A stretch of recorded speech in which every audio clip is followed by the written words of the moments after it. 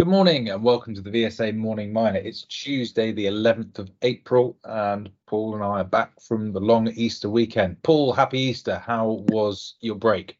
I'm fine, thank you. It was fine, and I'm busy trying to eat through my Easter egg that we got from work too. Very good. Okay. Right. Well, late yesterday,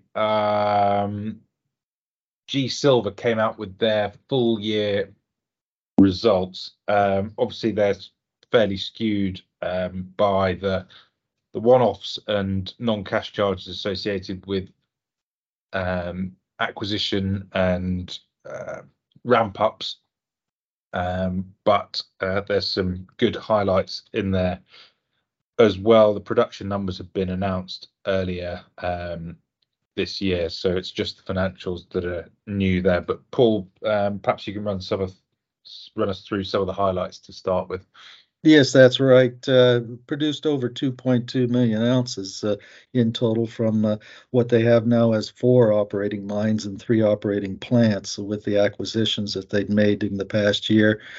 Record revenue came in at $36.8 million. Realized average silver price was $21.23 an ounce on silver and $1,783 an ounce on gold. 92 cents a pound on lead and 142 a pound on zinc.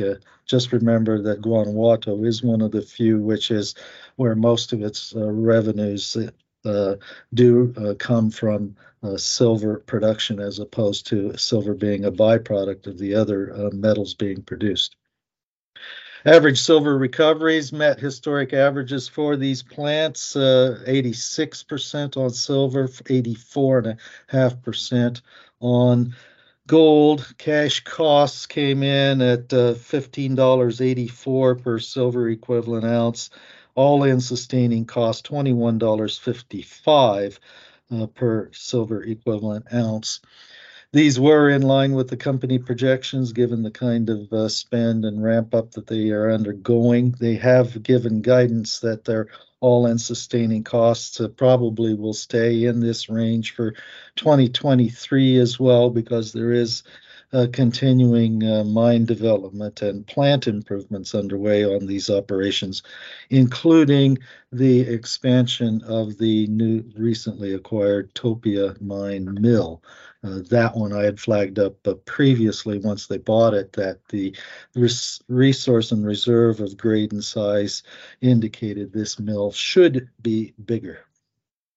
Yep. And just pointing out in that Q4, we saw a slight increase in the cash cost, which was expected, as that had the impact of not just the acquisition of Topia, which you saw in Q3, where that combined with the progress at El Cubo meant they got cash costs as low as $13.9 an ounce. The ramp up at San Ignacio and Valenciana meant that increased in Q4 to $15.6 an ounce. But obviously you should get some benefit as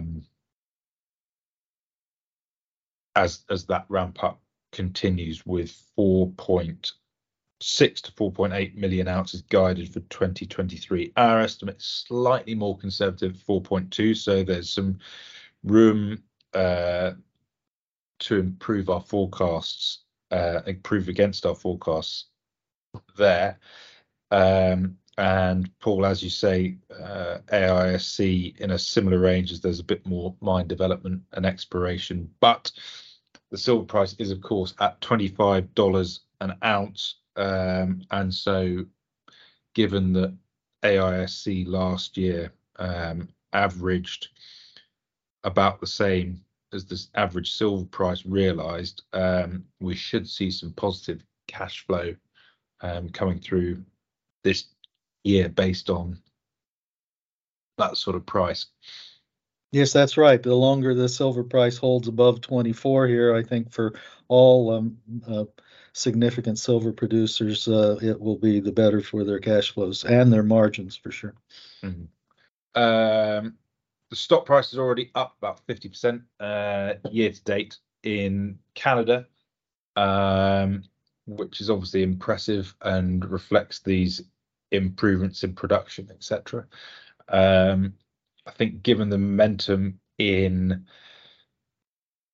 the silver price, we should see some further gains. And notwithstanding the fact that G Silver is one of the few producers that gives you pure exposure to silver, and also has a really strong growth outlook.